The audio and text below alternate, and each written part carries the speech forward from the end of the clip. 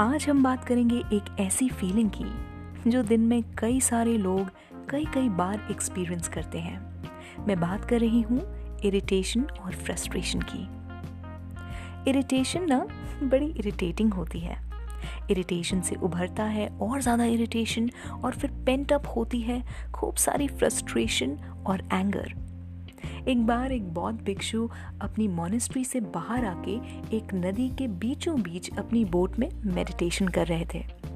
Suddenly उन्हें ऐसा लगता है कि कोई बाहर से कोई एक्सटर्नल फोर्स, कोई बोट आकर उनकी बोट से टकरा जाती है।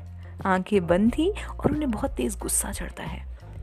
उन्हें लगता है कि किसी व्यक्ति ने जानबूझकर उनके ध्यान को भंग किया है। जैसे ही वो आंख खोलते हैं वो देखते हैं कि एक खाली बोट उनकी बोट के साथ टकरा गई है।